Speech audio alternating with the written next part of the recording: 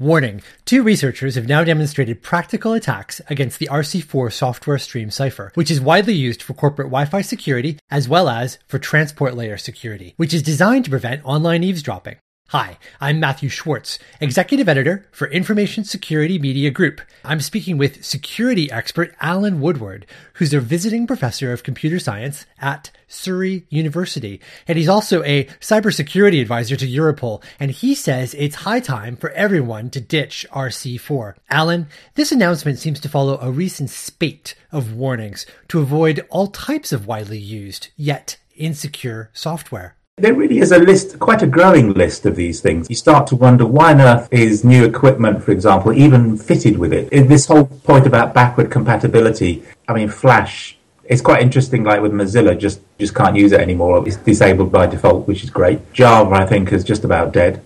RC4, you just wonder to yourself, why is it still in the encryption suites? There's been so much about it for the last 2 years. And now with this latest paper, they've shown directly how both Wi-Fi and TLS can be corrupted or subverted because of it. But also, it's interesting that when you buy a new router and it still comes with WEP, for example, you think, why?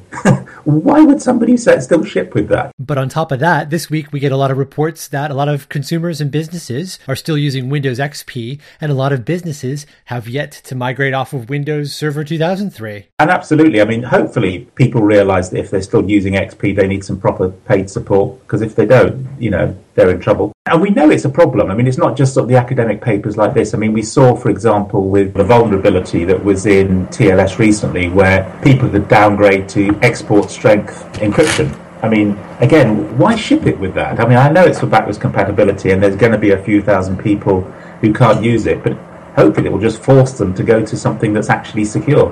Whereas at the moment, we're in this position where everything's at the lowest common denominator, and unfortunately some of that can be 10 years or more from the past. But it seems like there's just an ever-increasing list that organizations have to keep track of now, things they shouldn't be running. And if you let any one of those drop, you're potentially in trouble. Exactly. But to paraphrase Oscar Wilde on his quote about losing one parent, bad luck, but two looks like a problem. It used to be another week, another Flash vulnerability. It's every day now we're seeing a new one. Admittedly, a lot of it's because they were all stored up by the hacking team. It gets to the point where you think this is just, it's too full of holes. Why do it? We could send a spaceship to Pluto. Why can't we do without Flash, for God's sake? It seems to me that in this sort of striving to be backwardsly compatible, we're just leaving potential holes there that absolutely needn't be there. So you think that people need to be a lot more rigorous about what they rip and replace from the enterprise? Absolutely. In the upgrade process, for so long, people were... And I can understand why we've developed the culture of it, because vendors were... For a long time, I'm old enough to remember sort of back in the 90s and noughties when vendors were criticised that every time there was an upgrade, it meant the old stuff didn't work anymore. So they religiously made sure that things were backwardly compatible. But there comes a point where something's so badly broken, you just need to rip it out. We've seen so much of it misused now that we should err on the side of caution, and maybe vendors should be, the pendulum should swing back the other way, and they should just err on the side of caution. And things like RC4 and Java, Flash, just rip it out. Just stop it being used. If somebody wants to use it, make them actively go and get it and install it. Don't just have it there by default, such that somebody might be able to misuse it. Are there any other types of technology that you would recommend that enterprises nuke sooner rather than later? The rest of it is more to do with the internet infrastructure. There are legacy problems that are catching us all out. And they're things that are not getting much press, but are really quite serious. Things like BGP. Most of it's in the routing side. Things like BGP, for example, where it's constantly being attacked. And yet it's essential for cross-border routing. Why we can't develop something new, I really don't know. But there's also other things like, you take DNS, for example. Obviously, DNS is what makes the internet into the web. You can't do away with it.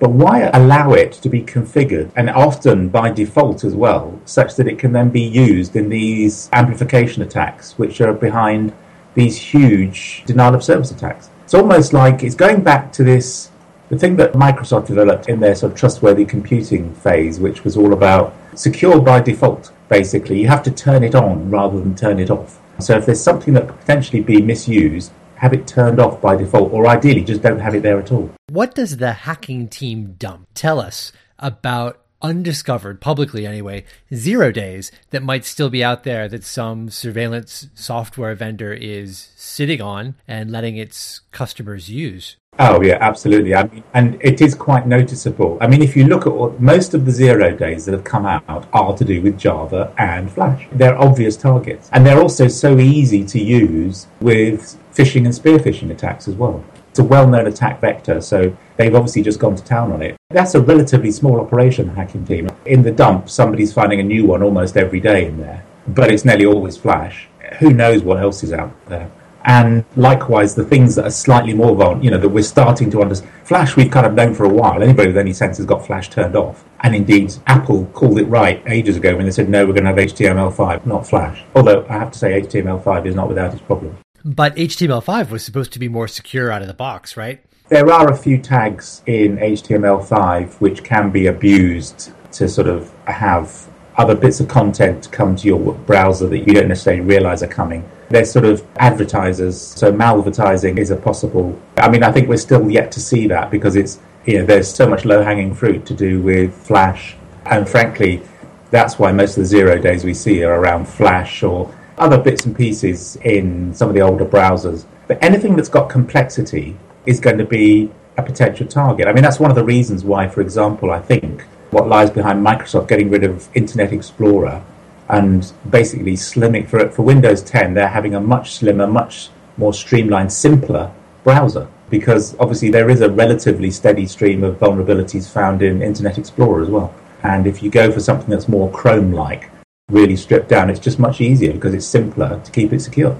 I think people are starting to adopt that in that I think what vendors are starting to learn is that having all this extra functionality and extra capability isn't always welcomed by users. I mean, you take something as simple as a word processor, that Word, I mean, the vast majority of the functionality in there is not used. It's never used by a typical user.